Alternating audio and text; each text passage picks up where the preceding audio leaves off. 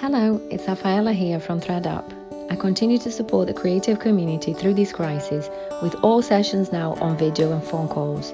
For details, please check threadup.co.uk. You can also find details of free check-ins I offer on my Twitter at threadup_ and on Instagram and Facebook at threadup.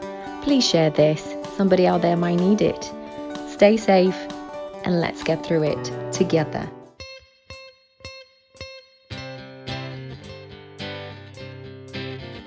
Welcome to Psychomedy Daily Dose, the spin-off series of short episodes of Psychomedy during this time of shutdown of the live comedy circuit due to coronavirus. I'm Nathan Cassidy, stand-up comedian and Bachelor of Science in Psychology. And 3 times a week now, on Tuesday, Thursday and Saturday, I'm going to be talking with a different comedian about the current situation, along with passing on some hopefully really helpful and positive strategies and coping mechanisms from the counselling professionals we partner with at threadup.co.uk.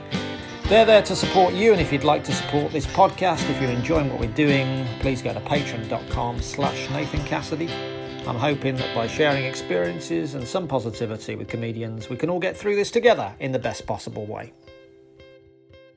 Just make sure I got my mic in the right direction. It's beautiful. I mean, you can't make it any better. That's pretty good. It's fantastic. All right. The one thing I've gained from the whole lockdown is my new sound. Yeah, it's beautiful. You could be a late night DJ on Magic FM. Late night, I can get right up on top of the microphone and there's no sound. It's beautiful. So, joining me today on Psychomedy, it's Tony Law. Tony, hello. Hi there. How's it going? I'm pretty good. How are you doing? Well, actually, we've been chatting for a number of minutes already. We have, but I haven't actually asked you how you are. So, are you okay? Saving that good stuff. yeah. Saving the killer question. The one to catch you out. I'm just playing with my backdrops. Oh, it's a shame. I can't see them. My Zoom. So I guess you've been doing a lot of Zoom meetings, I'm guessing. I've been doing this on Zoom, not a lot of video Zooms. You sound like you're more of an expert than me with your backdrops. I've been doing a lot of Zoom meetings and pulling out of a lot of ones where people want you to do a gig. You know, if you because at first everyone was like, yeah, we're just going to do it online. And then everyone realized right away, stand-up doesn't work at all like this. Yeah. So quizzes and the like are the way to go, aren't they? Yes, yeah, I've seen you've been doing the shit show quiz episode. Yeah, with Mick, and we had Mick on and Trevor. We've had them both on, so we've had you all on. Right, we completed the set. Yes, a couple of legends. Yeah, it is. Some people are still plugging away at doing the online gigs, and but they're a hard watch. Some of them, and certainly a hard take part. Yeah, I decided at first I could only lose fans that way. And there's no money in it, but there's a lot of tickets to be lost for the future. Yeah.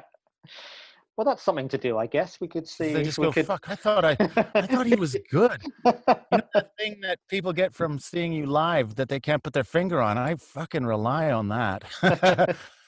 It's like a fog that keeps you, the fog of funny. And if you do it online without any of that atmosphere or connection, and then they can see through it and go, wow, there's nothing here. Yes. I have far less fans than you, but one contacted me just after I'd done one of my 2 probably online gigs and just said, well, that was strange. I'm like, oh no, what you mean is that was shit.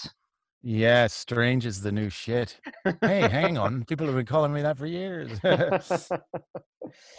Yeah, I mean, I guess, we all obviously rely on an audience, but I mean, I guess, your type of stuff, you're writing a lot on stage, aren't you? So how have you coped kind of psychologically not having the audience? Yes, that's, I was saying this to someone the other day, psychologically pretty bad actually, because I rely on, it's the whole thing. It's like getting in the car and then, stopping at a small town Tesco, chatting to the ladies that work there. It's stopping at the services, and then it's talking to the tech guy, getting to the venue, and then after the gig, it's having the gig and the connection with everyone. And then it's talking to people after the show, signing things or just whatever for ages. And then my audience is not. It is. There's other people who've been to see me 10 times, so I kind of know them. They're kind of almost like friends. Yeah. Or if someone's new, I'm always excited that they've found me. So I've missed the whole thing, and then the 4-hour drive back where you listen to all your podcasts and get up to date on all the shit you're into, because I can't seem to listen to podcasts if I'm not driving or walking. Two of the things we haven't been able to do much. So yeah, psychologically, I've been missing the well, I guess we call it buzz, but it's more than that. It's like a connection to humanity, because I've kind of let social life fall by the wayside because my stand-up is my social. And so I didn't have people I could just phone and natter with for 2 hours. So I had to sort of organize a couple of shows. Otherwise I'd just be chatting. Like, I've noticed my wife will have friends, and then the children's parents and friends, and she's kind of connected and getting something from other people, whereas I'm just on my own. So I got the thing. I thought, well, I miss Mick Ferry, and I haven't seen Trevor for a while, and I love those guys. I'll organize a quiz, and then I could see them once a week, and that's been doing it. But I miss the real connection to an audience quite bad. So that's how that's been going. That's what this podcast is. It's exactly the same. It's me. Yeah, it's me socializing. Yeah. It's a great way to do it. But it's that thing where like 20% of the room over there really like that one bit, and then you think, oh, they give you that, they fill you full of a spirit, and you start doing a little dance that you've never done before, and that gets a laugh, and it kind of fills out. If you think of your material as like just a little skeleton, or like a sketch on a canvas, just in pencil, then the audience gives it full of color, and then I'm not so good at metaphors, but no, absolutely, you get the idea. It's just the connection, and it makes you better and better and better. Missed that, and also the money. I have no money, so that's another thing. But I lucked out. I got an audio book which might sustain me a little bit, but I'm not going to cover like Edinburgh. That's fucked. Hey, have you heard? Are there people going to go up there and give it a go? I would still hope so. But I mean, there'll probably be a few gigs, won't there? There'll be a few. I don't think there'll be people wanting to do weeks of it, because it'll probably be a week of playing to a half full room, or even less. In terms of socially distancing or whatever. But I would hope that by August. I mean, there were no new cases in London, yesterday, weren't there? So really, if that's so if that spreads around the country and no new cases, I'd hope so. But that's amazing that London is doing the best. I guess it got done first. That London. Well, I haven't really thought about it. So as far as material goes, I haven't been generating material like I would have if I was on tour. So whenever I'm on tour, I'll add in little ideas, and then they develop on stage. So I've got loads of little snippets I could add into a show, but I need to do 100 shows for that to develop into material. So I haven't sat down, and I can't just sit down and write it. I don't think. Yeah, I've heard you talking about that on other podcasts, that you've always found. Fuck those guys, though. Fuck those podcasts. No one's listening to no one's listening to them now, and no one's driving. I was lying to all of them, so they don't know what they're talking about. Have you started to get more optimistic over the last couple of days with the restrictions easing? Have you started doing any more? I mean, I've seen you just before we started. You're in your little cupboard, so have you doing your audio recording? Are you optimistic that you're going to escape the cupboard soon? And I've not become optimistic. I sort of came to terms with it like a good month and a half ago. I'd sort of come to terms with the lack of money and yada yada yada, but the connection with the audience, still miss that, and I won't replace that until gigs start going again, and I don't know when that's going to be. So I kind of hate the uncertainty. There was like when you were certain that we were locked down, that was even better. Yeah. What I don't like is not knowing what's going on. Yeah. You know, I liked it when it was just going, everything's locked down, you are all fucked. And that was, for some reason, you could go, yep, right on, we're all fucked. That's good. But now they go, well, is it? I don't know. Maybe. Could be. Yeah, they're opening this. But I think we're going to be the last people to be able to get back to work full time, aren't we? Because of the audience angle. But I'm hoping that football is the one where they do as soon as they do one match with a crowd, then we're on. Let's go. Let's book it up. Yeah. Let's do it. It is confusing now what you're allowed to do. I went to the beach yesterday with my 2 kids, and just as I say it out loud, I'm like, am I doing the most awful thing in the world? And it was a weird confusion. Like, I arrived on the beach with my kids, and this couple with their kids kind of got uppity and went, oh, and said out loud, oh, this is getting too busy now, we're going home. I'm like, wankers. You're on the beach, you know, you are. Yeah, you've come across the classic thing that people really enjoyed about the lockdown is not being near those fucking cucks. Yeah. Oh yeah, I mean, I just sat there with my kids out of earshot, just describing how they were cunts. Yeah. To myself.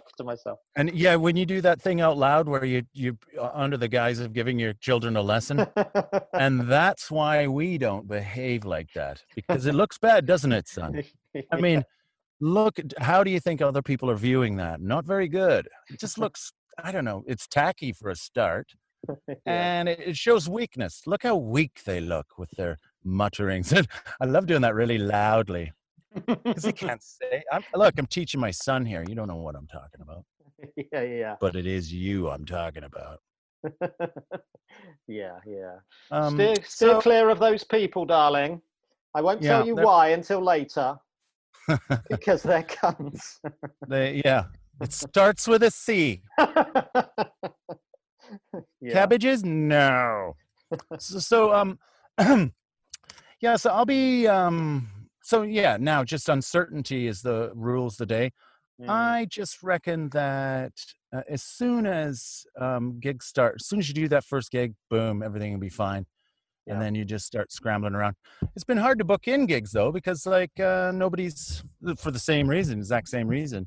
Yeah. I booked in a lot of my gigs at the beginning when people weren't quite sure what to do. I tried to book in loads of them for the autumn. So I've got a few tour shows rescheduled in the autumn. Great, yeah. And there's no Edinburgh, so I won't have a new show, but I still haven't toured. The last show hasn't finished, so I've got that. Oh yeah, because you were on tour, weren't you, when this started? The lockdown started, yeah. Yes, sir. So I'm gonna do that, and then try and maybe write a new show by Christmas, something like that. Nice. That's what I'll do. Yeah. How do you feel about society and, talking about those people on the beach? I think did you talk about this in your last show with like Brexit and being very positive about people that voted Brexit, which was very interesting. And I think this is kind of has become the new Brexit in a way that, it divides people down the middle. I think I sent a tweet at the start of this saying, we're divided now into people, leavers and remainers, people that want to leave the house and people that want to stay. It's down those lines again. How do you feel about society coming together at the end of the war? Well, it seems like the people who can afford to not go to work are able to use that line of like, oh, well, it's all about billionaires and money. And when the reality is people just need to work. And they're willing to take the risk, They're willing. Yeah. It's like, I'm happy to keep driving, even though the statistics tell me there's a massive chance I could die. But it's one of those things we've all, as a society, gone, yeah. And I think it was good to have the few months, and then but now everyone's worked out that, it's a risk we're going to have to take. It's tough, but got to work, got to pay the rent. And I think if you're kind of a super duper middle class person with connections, or maybe someone who can help you out or whatever, I think you're going to definitely veer on the side with the kind of everything's got to be shut down and social distancing and, and complain about all the idiots and the stupid people. That's the shit of the social media has done over the last 10 years is the thing, isn't it? Where you can find plenty of the stupidest of people who you disagree with to represent all of them. Yeah. And they do the same thing, don't they? The people on the right, they find all the thickest leftist people with the dumbest ideas, and to them, they're all like that. And that's where the problem is still. All of it is social media. No one's worked out how to communicate with each other yet. It's, you just go on Twitter and just watch just people guffawing at people who like no one even dares bring up an opinion that's outside of the norm on there anymore. Yeah. If some ways it's probably watered down comedy a lot, whereas people are just like, nah, I'm not going to bother with that. Yeah. I'm not going to say that, even though I know where I come from is a good place. And in fact, I'm actually making a comment against racism or homophobia or whatever it is, but someone will easily, it's taking an edge out of it. I think there needs to be more of an edge. It's too much Nazi calling has just fucked with the edge. The fascistic behavior of people who keep calling people fascists. That's still going on. I had hoped that the virus might have caused a little bit more of a let's worry about serious stuff kind of angle. But there's still that pettiness going on board. So what do I think of society? Yeah, you answered it in your question. It's divided people right down the middle. People who work for the infrastructure want to get back to work and pay their rent and their whatever. Yeah. And other people don't want the sickness being spread to their grandparents. Well, they don't want it spread to their grandparents either. Yeah. But there is a fear that's built up, and I fear that, as I say, no new cases in London. If that carried on for like a month of no new cases, there would still be a huge proportion of the population that would say, no, it's still a huge issue. Don't go anywhere near anyone. And people are now going to start ignoring the evidence, I fear. The evidence that it's getting better. Right. Yeah. Yeah, it's all of that crying wolf. Yeah. They do themselves no favor. Like the more you call someone, and I keep using this because it's an obvious example. The more you keep calling someone a Nazi or a fascist, who clearly is not, then the less that has meaning or power, and the more you're going to get people who just think, I don't care. If you call someone who isn't a racist, all you've done there is made them feel really angry at you for not showing them any, and so that if anything, they're going to just try and do things to wind you up now. And now we've got people further apart. So yeah, it's going to be the same with this, isn't it? Yeah. And that's what's great about that, that Brexit position that you were taking in that old show. It's just understanding the other side, isn't it? And so it's so many people don't understand. Well, I got pretty fed up with myself. I just thought, what am I missing here? Why is this bugging me so much? Is it really the end of humanity? Like, are we going back to the dark? Like, I've just thought, this can't be right. Something doesn't feel right with this. My echo chamber feels lie. I think for me, a lot that turned was I started reading The Guardian when I first moved here. And like I forced myself, because I remember reading it, I didn't even understand all the words in it or what the fuck they're talking about. But I forced myself over 30 years or so, or 20 odd years.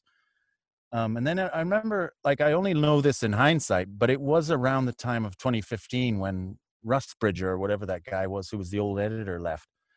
But in the last few years, I just started noticing things in it. And I thought, that doesn't feel right. That feels like an opinion rather than a thing. And I started noticing, and I guess it's going to happen anyway because of clickbait and all that. But I always thought it was only the right-wing press who had an agenda. And then I realized, oh no, everyone does. And so once I got over that disappointment and woke up and lived in the real world, I just started looking at things differently. And I just thought, if my brother and my dad lived in Britain, they would have voted for Brexit for sure. And I thought, well, I love them, and they're nice guys too. They're good people, like really like decent, help out. A farmer who's could go bankrupt. He's on the last legs. They'll help him take his crop off for him, and they just do kind things for the community. And I thought, they're not fucking racist at all. And in fact, I know lots of people who are British Indian who are for Brexit, but they're not getting reported about. Anyway, so that was my motivation to go that way.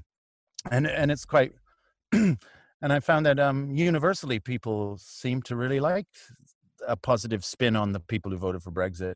Like even people in a Romani club were kind of going, yep, that is true. I've got family too. But if you do it in a real heartland of leave the EU, there it's like crazy love. They're just like happy that someone's even mentioning it in a positive way. So, and I was really enjoying that actually for that last tour. Yeah, great. I was really enjoying the lads enjoyed it. Fucking yeah. Yeah. I was happy you said that, Mike. Yeah. Oh, did you mind that stuff I did in the middle about monkeys and chimpanzees and how you can talk to them? No. I don't know what I was trying to improvise, but I think it's too hot in here for that.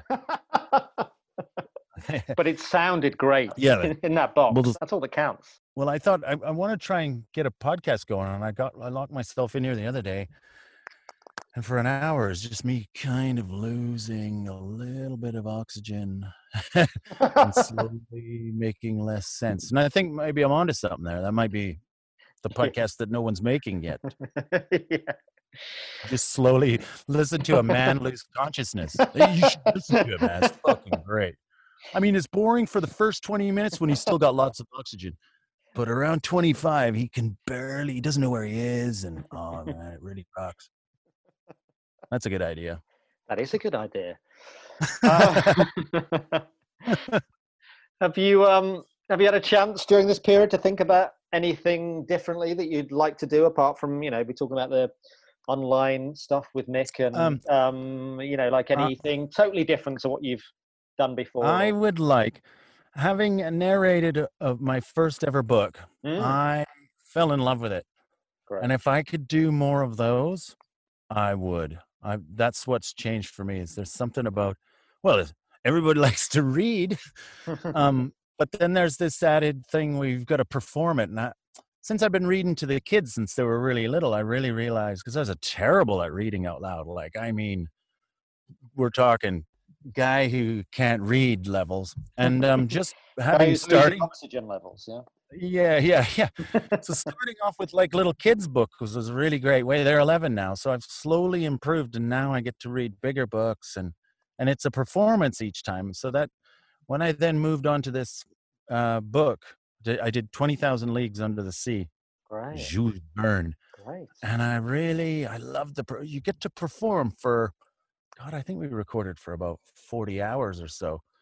Or something ridiculous. And I just thought, this is brilliant. It's like someone's provided you with all the material. You just get to try and they wanted me because they wanted me to make it a bit funny because it could be quite dry. And so I kind of played it as if I was like Ron Burgundy reading Jules Verne. It was more like that. It was so dry that there was no other way to do it. That's great, and that's a bulletproof career, isn't it? A lockdown bulletproof career. I'd fucking love it. I mean, I bet lots of people do. So I'm going to keep my fingers crossed that I can ever get another one. So that's what I love. I'd love to do that. I think the queue to get a job as a delivery guy is pretty long at the moment. Because society's so fucking, it's becoming just these conglomerates, and then lackeys doing the driving. It's starting to get it's a bit creepy. We've all had enough time to look out there and go, what's happening to our society? Yeah. What is left for us? We were kind of like blind. When we're going around doing gigs, it's like, yeah, everything's fine. I'm driving around. Everybody's on their lives doing normal. And then when you're sitting in your flat and you start thinking, the only people I see work for Amazon. And what? And then I've heard of loads of comedians try to get jobs with Amazon and got knocked back. And I thought, oh, fuck, that's the climate we're going to be in, where it's impossible to get work for Amazon. Also, because like I'm that age now where if there was a massive world war, I couldn't even get in as a soldier. Like I wouldn't be able to jump in and do some shooting. I'd be fucking dad's army. Yeah. And that's there's no glamour in that. That's the same with Amazon drivers, though, isn't it? I think we're too old now to be... Yeah, we can't even do. I know. But when I see the scaffolders near my building, I look out and I just think, oh, that ship has sailed. You see how fit they are, and they have great banter, and they're fit as fiddles, and they work hard, and they get the scaffolding up, and they're done by like noon or 1 o'clock. They start at like 6 and they're done and they're off, and you just think, God, they're fit. And then I just thought, you'll never be able to do that. Never. I miss a good, solid physical job, but I think my body's, doesn't suit it. Maybe. Yeah. And how about your mind? You say on your Twitter profile, you say you can spend the entire second half of your life recovering from the mistakes of the first half, which is a great Twitter profile. That was when I got, for all this mental health and all of that, I haven't been able to keep up with things like meditation, and I'd never go to AA meetings or any of that shit.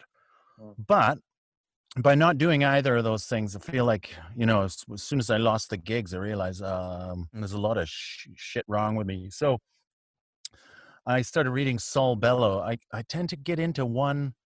So like I wanted to teach myself about classical music when I was 16. I thought that was a way into culture. I thought, fuck, what do fancy people do? So I started with Mozart, and I just stayed with Mozart. And so for about 4 years, all I listened to was Led Zeppelin, The Who, and Mozart, those three, and no more. That's all the albums I bought. Anyway, so I do that with novels too. And I got into Saul Bellow, and he had that line in one of his books. I think it was Humboldt's Gift. I'm not sure. Anyway, he's got great little snippets of philosophy that are so melancholic and dark, but kind of joyful because of it. So that's where I've been getting some healing done, reading Saul Bellow. And I love a Jewish writer, me. Love it. Love a Jewish American writer. And that was like, so it made me think, it does feel like that sometimes. If you've caned it hard and you've done some awful things, they still haunt you.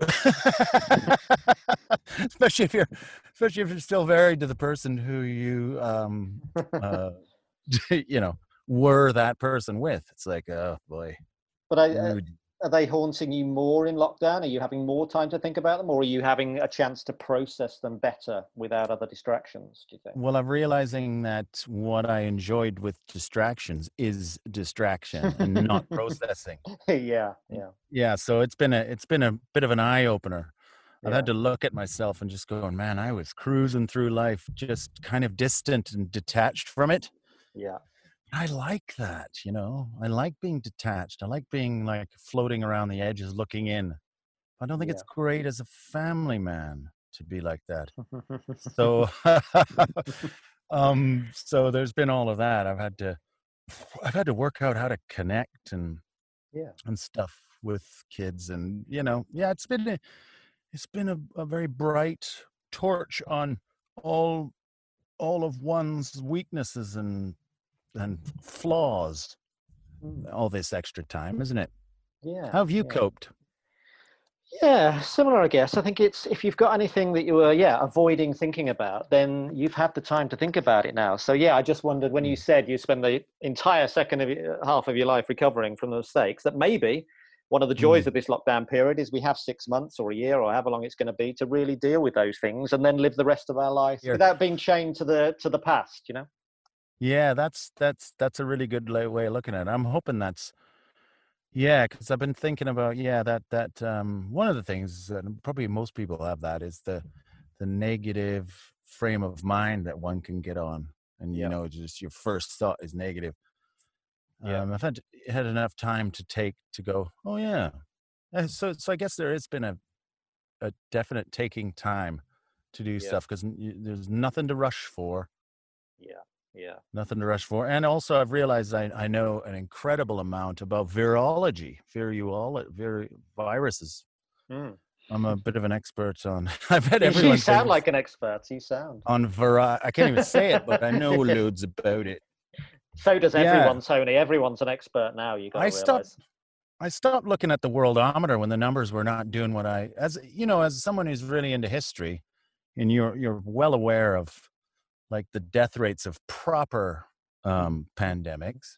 You started going, this is nothing. You can't say that out loud because people find that really insensitive. When you're just like, come on, these numbers are low. I fancy my chances. Come on. And then you want to say something. Because it's you've taken people's mind off me going to the beach. Now you're the hated one. Yeah, but I have that. I would have 10 years ago been confident enough on stage to say to someone during a pandemic like that, to say someone who's Black or Asian or whatever, I would have been confident enough to say, you need to watch your vitamin D in this shithole country, and weave it around in that, because the idea that vitamin D is important to battle the virus, but I wouldn't say that now, because because immediately go, oh, hang on, that's going to be misinterpreted. It's too late. Now I don't have the confidence to carry on with it, but I've committed to enough of it for, oh God, everyone hates me. So, who was it?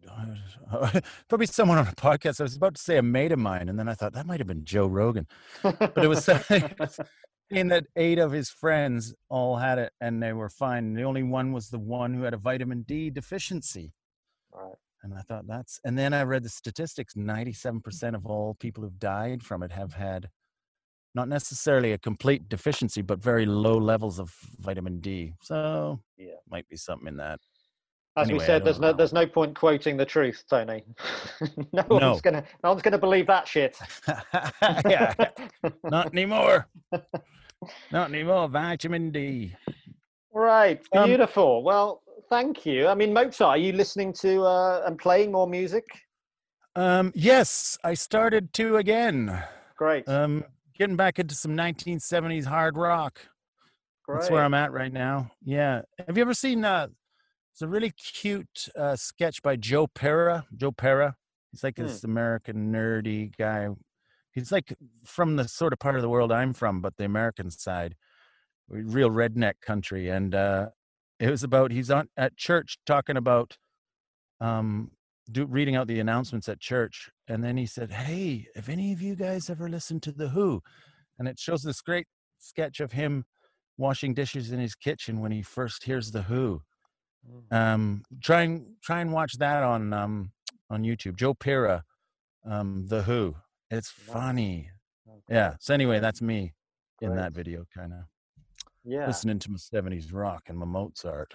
Oh, beautiful. Beautiful. How about you? What have you been listening to? I've been playing more than listening. I've been learning the piano. So I've been playing a lot of piano. That's been great for me mentally. Just, I'm doing my grade 6 piano. Yeah.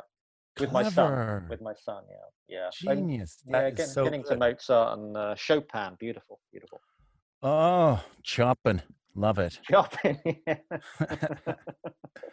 Oh, well done. That's really good of you to do that. That's awesome. Yeah. It's getting me through. 1 or 2 things getting me through. So, did you get a piano? Well, I've got a piano and a keyboard, so I can play it late at night as well with the headphones. So it's it's beautiful, and I can play all Elton John now, which is I've been spending my weeks doing that. Yeah. But these, you can buy like an upright piano for quite cheap nowadays, can't you?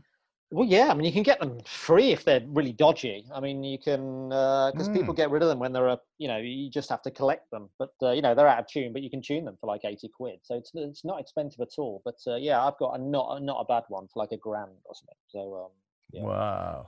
Okay, back in the day when I had some money. Yeah, that might be a long way off for me, but we'll get there. Yeah. So, yes, apart from the things we've mentioned, anything else you want to point people to in this time? You're doing some great stuff on Next Up, aren't you? And with Phil Nichol and... Yeah, we're just messing about with Phil at Sundays at noon, and I'm messing about on Saturdays at 7 with the boys this week. Then after that, just look for me on tour in the autumn, because I'm going to try and hit as many of the old venues as I can. Just try and get back out there this autumn. I can't wait. I can't wait, Tony. I mean, the few times I've seen you have been some of the greatest live experiences that I've ever seen. So I just can't wait to see you again. Oh, that's very kind. I love hearing that. Thank you. Thank you very much. Absolutely. Well, Tony, thank you so much for joining me today. Mate. Lots of love to you. Keep well. Take care. Thanks a lot, mate. Bye. Bye. The wonderful Tony Law there. Yes, check out all his stuff. MrTonyLaw.com and at Mr. Tony Law on Twitter. Do check out that Tony Law Shit Show quiz episode with the brilliant Mick Ferry and Trevor Locke, all Psychomedy alumni. That's on, Saturdays at 7.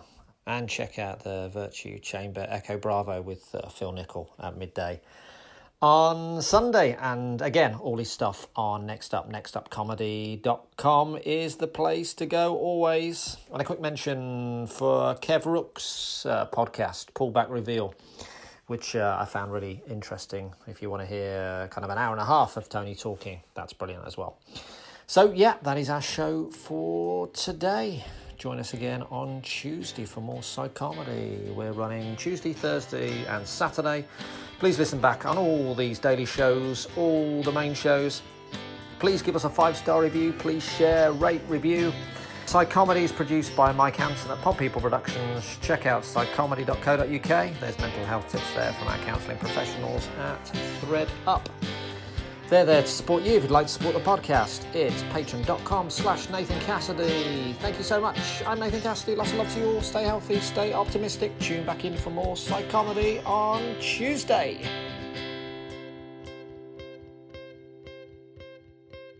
Pod People.